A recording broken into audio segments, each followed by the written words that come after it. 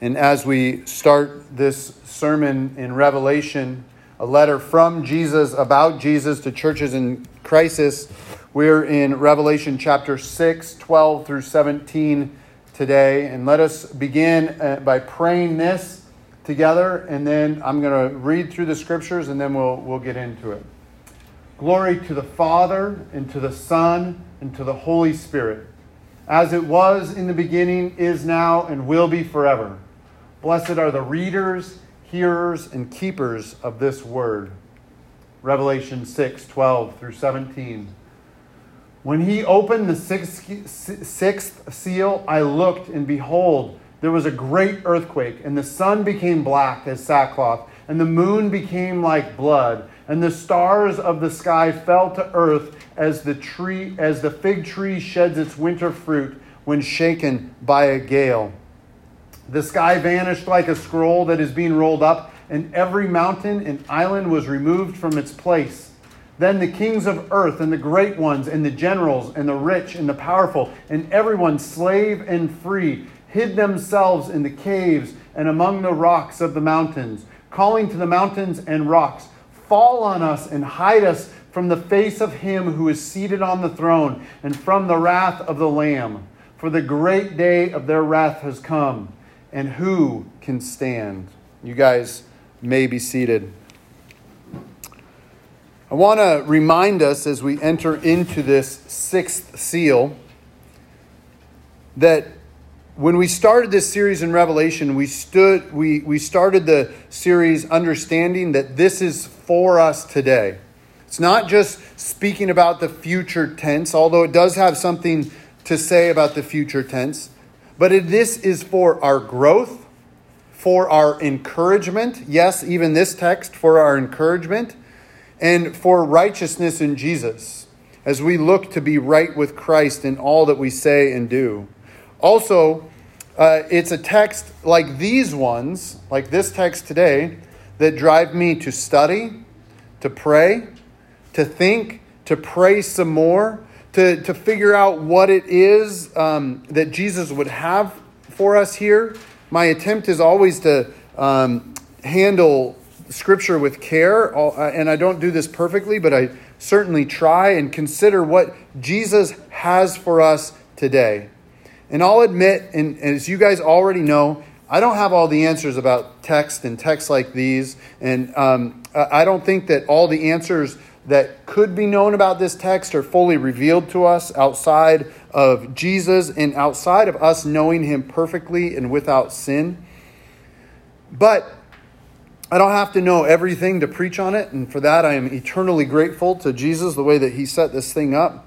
I can also, I don't have to know everything about this text, but we also don't have to agree with everybody's interpretation of this text. This comes from the fact that I believe that this has something to do with us today. It's not just a book about the future. It's not a book where we just get to decipher things and figure out what they all mean so that we can know. But it comes from a belief in the prayer that as we pray, we get to get into this text and we get to see what Jesus has for it. And we say, and we've sung today, glory to the Father and to the Son and to the Holy Spirit. All glory forever and ever. As it was in the beginning, it is now, and will be forever. This means that this word and these words were good for those who first heard it in Rome. It's good for us now, as it has been for all saints up to this point, and it will certainly be good for the future, having this word before us.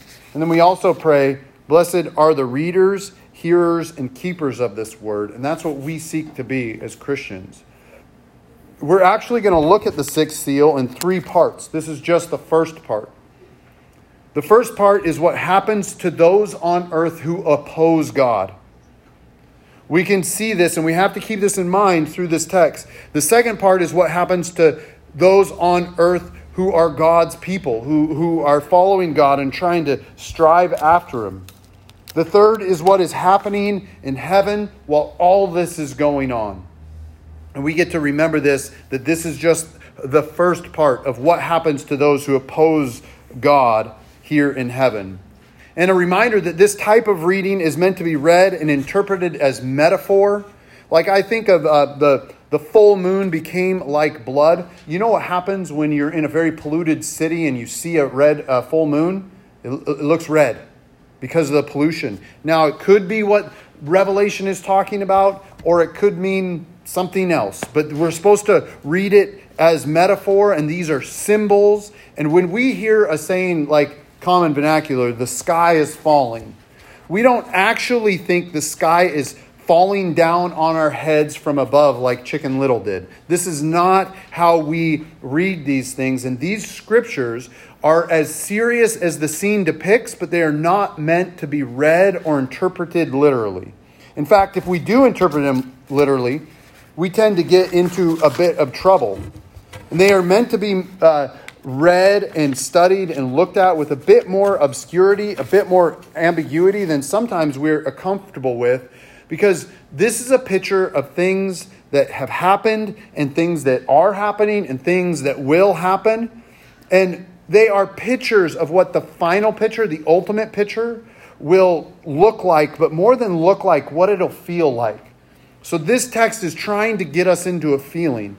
And if we look at it with that lens, that this is a picture of what it feels like to those who oppose God in his ways, then we can see the sun became black, the moon full of blood, the stars from the sky fell as the fig tree sheds its winter fruit. And the sky has vanished and being rolled up, and every mountain and island was removed from its place. You get the feeling this is not a very good scene. This is not a place where you can just sit back, relax, and be comfortable. This is something that those who oppose God and his will and his ways, it's not going to go well for them. It's not going to go well for them. And when I say them, we have to take with a measure of humility that might be us as well. Those who oppose God are mentioned in this text. As one theologian puts it, they are marked off in well-defined social categories. To be clear, you can have people in each of the following category that follow Jesus, but this list is for those that are in these positions who don't follow Jesus and who do oppose him. So here's the list. First off, and this comes from verse 15, first off is kings.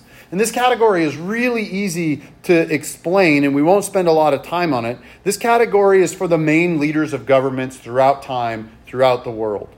It's the main leaders of government. The king could be a man or a woman. It doesn't matter. If some kings, they can be young or old. That doesn't matter.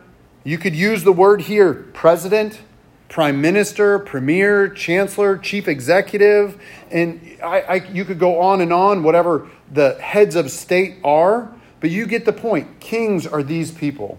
And those who oppose Christ are kings who opposed Christ. Then you come to this next in verse 15 where it says the kings of earth and the great ones.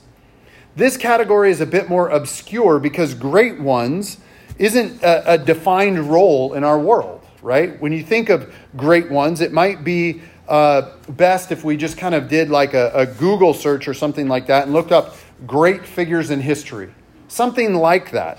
And that list would serve to explain kind of like what great ones is to mean here. And this could be leaders in industry, those who've made breakthroughs medically or in other realms, those who've influenced cultures.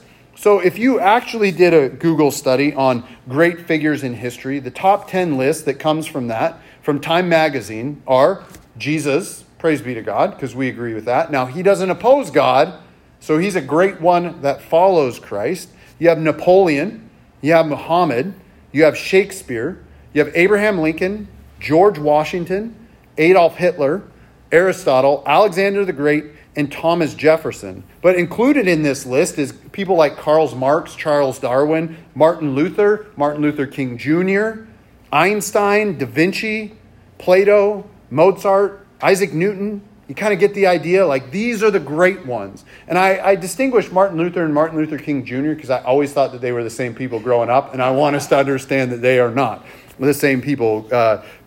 But if you looked up great figures in any subcategory, so great figures of the United States, you would have a different list. Great studies or great ones in the NFL, you would have a different list entirely. But these are people who can be leaders. They can just be the people who come up with ideas, or the scientific people that actually figure stuff out, or the artist who actually composes the music or scores a movie or something like that. But I hope we get the idea behind what is meant as great ones. So there are kings and there are great ones that love Jesus, and there are kings and great ones who oppose Jesus in everything they do. The next one we have up is generals. And those are the people who go out and lead in wars and plan for the execution of wars. Again, this one is pretty easy. There are many generals and military leaders and inventors of military advancements who make up the list of great ones within army, within war. But just in case they didn't get this is a distinct category for those who are lovers of war.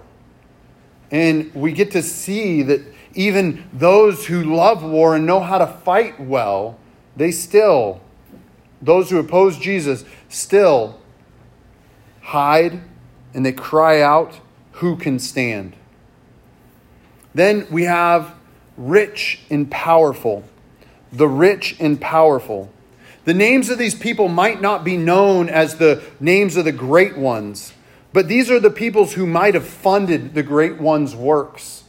Think of who funded Albert Einstein's works, who sat back or who set the money so Mozart could compose, or Isaac Newton could think and develop scientific theories.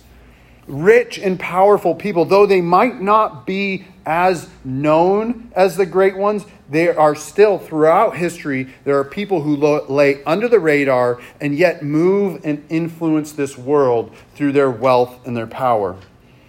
But here, as it talks about those who are standing opposed to God, these are people who manipulate the poor for their own advantage. That's how we need to think about them. They know how to make a buck, and they don't care who they step on to get there. Think of someone with big old diamonds on their rings, and then you say, "Oh, are those blood diamonds?" And they're like, "I don't care. They were a good deal." Take those who don't care how or why the price of a product is low, and they just want to drive it cheaper so that they can make more money from it. These days, this can be an individual or a corporation. But there are many ways that have been set up to take advantage of the poor, and these people keep inventing ways to take advantage of the poor. And I believe that if we look, we can see this throughout our history and even in our world today.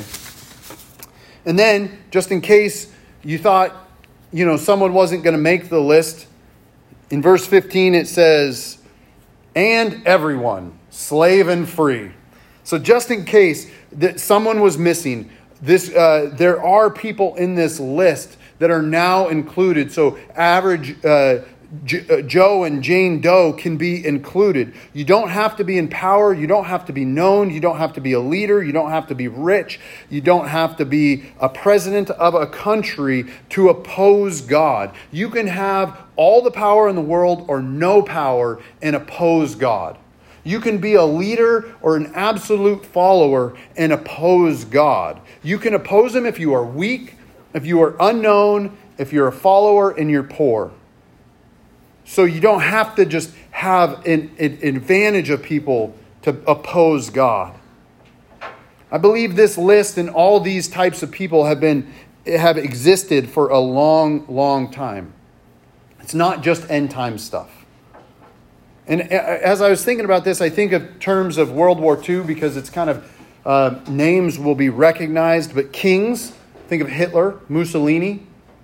They were not good men, and they destroyed their countries in the process of war. But then you think of great leaders in industry that kept Germany going, as well as the scientists who benefited from scientific experiments that were done in concentration camps. Like you think of kings and great ones and great achievements that came out of this. those who put together the Manhattan Project and tried to figure out how to build a bigger bomb so we can blow up more people. You think of great generals in World War II, Joseph Goebbels, Heinrich Himmler, to name a couple. And the list can go on there of those who did whatever it took to exterminate their enemies. Then you think of the rich and powerful. Think of those who profited off of free labor. The opposite of that would be a guy like Oskar Schindler, who he went in it and he appeared to be making a profit, but he just used all his profits to buy back Jews. But think of the people that profited off of the war. Forbes has a list of over a dozen families who became millionaires because they supported the Third Reich and their ties to the labor pool of imprisoned people. And everyone else who has turned a blind eye, so just in case, slave and free, everyone else in their cities who turned a blind eye and pretended not to notice the evil camps that the Nazis put on and that were literally in their backyard, and they pretended not to notice the sights and smells of all that was going on. You can make this list for just about every human conflict in about every country that has ever lived over the last 2,000 years. It makes sense that this list could have been written about Rome. For certainly there were some who viewed them in this light. This could be written about the British Empire, the Dutch, the French, and the Spaniards as they went out and colonized the world and made things happen. Some of them did this in the name of Jesus, even though they were opposing Jesus as they did it.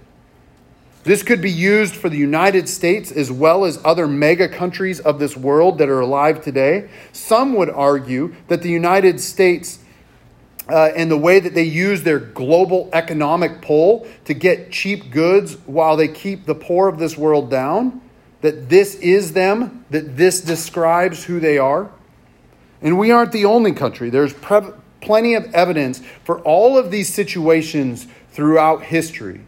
And so I say the United States because we can't be so arrogant to exclude ourselves from the possibility of being on this list. We can't do that. There's no way to get around the fact that the book of Revelation deals with judgment. It judges those who don't follow Jesus, and it judges those who do follow Jesus. It judges them differently, but it judges them both nonetheless. God's aim in all of this is to correct us, is to correct humanity so that we might follow him, to show us that we are not gods no matter how rich and powerful. That he is God and he is Lord and he deserves all glory and honor forever and ever. However, there is one thing that we need to be careful of is that we are not the ones who puts God or puts people in these categories. We don't put people in the categories of those who follow or those who oppose Jesus and those who follow Jesus. Our job as Christians is to show love and show the kindness that God has extended to us in Christ. We are not the one who sorts out all this stuff. God is. If it was us, we'd have multiple categories that we would exclude people from the love of Christ. We'd build it out so eventually we'd be the only ones that feel loved by Jesus and are loving him in such a way that is perfect. Because if we start to pretend that we're the judges, then as we scroll through Facebook, as we look at the news, as we look at anything else, all of a sudden we become the judge and jury on who is following Jesus and who is not. When God has told us repeatedly throughout the Old and the New Testament that we are his people and we are to be about loving others. God is the judge and our job is to love. Let me make the arguments that have ravaged the churches and our country over the last years and show what our response should be. So if you are pro-mask or anti-mask, we as Christians are mandated to love one another. And in case you want to say, well, one another means that we're supposed to just love other Christians, true. But Scripture also dictates that we are to love our enemies as well. So then we take vaccine or anti-vaccine. Our job is to love. Our mandate is to love. If we take pro-Biden or pro-Trump or pro-anyone else in leadership, we are mandated to love. Whether you agree with Black Lives Matter or you think that all lives matter or you think that no lives matter, we are mandated to love those in this world. The cool thing about love is we don't have to agree with somebody, with anybody really, to love them, because love does this amazing thing. It covers a multitude of sins. I would say it even covers a multitude of areas of disagreements that we can have so that we can set aside our disagreements and we can love. Because above all things, we are pro-Jesus' love for us. Amen? We are pro-Jesus' love for us. Jesus has given his love to us as a free and wonderful gift. He gives us these gifts so that we might be filled up in these gifts to overflowing. And as we are overflowing with love, with this wonderfully free but yet costly gift, then we love others with the same love that Jesus bestows on us. It may be freer and unmerited for some people rather than others, but we get to love people with that. We get to remember that the reason why Jesus hasn't come back to earth yet is that more people might know him. More people might know his love and forgiveness. More people might know what it means to have their hearts and their lives shaped and changed by Jesus. It's God's kindness that leads us to repentance. And we need to remember that. He wants to take people out of the categories of his enemies and put them into the category of beloved sons and daughters of the King. And he is patiently awaiting the day when he comes back to usher in his new kingdom to come because of his love for his creation. And that includes humanity, even as messed up as we are. We get to remember this. We are not the judge. Our job as followers is to follow Jesus, is to love to the point where we love those who persecute us. Because even Jesus on the cross said, Father, forgive them, they know not what they do. Even to the point of death, we forgive. Jesus teaches us to turn the other cheek, and we do that out of love. Jesus teaches us to walk the extra mile, and we do that extra mile because the first mile we complain, and then the second mile we're like, you know what, I'm going to love this person regardless of what they're doing to us. We don't have to agree to love. In fact, love kind of waives the right to our opinions. And we do that out of love. And again, we don't have to agree to love. We don't have to share the same values as other people to love that person as Christ wants to love them. And somehow, we as Christians think that our mandate, at least this is what it appears to be, think that our mandate has been to stand as judge. To stand as the person who stands in the gap and tells people where they're right and wrong and how they should act and believe. And yet, as we've said over and over in this church, quoting Scripture, salvation belongs to the Lord. You know what else belongs to the Lord? Judgment. It's not up to us. This is not our task. We need to repent and we need to be about our task, and that task is love.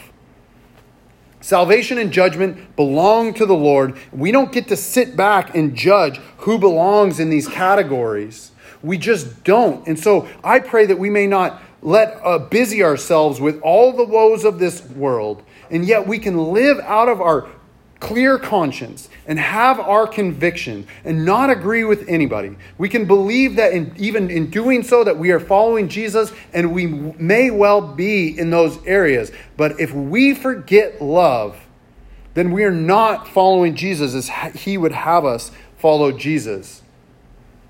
And not only that, we'd be forgetting the greatest gift that God has bestowed on us. He loves us so much that he sent his one and only Son.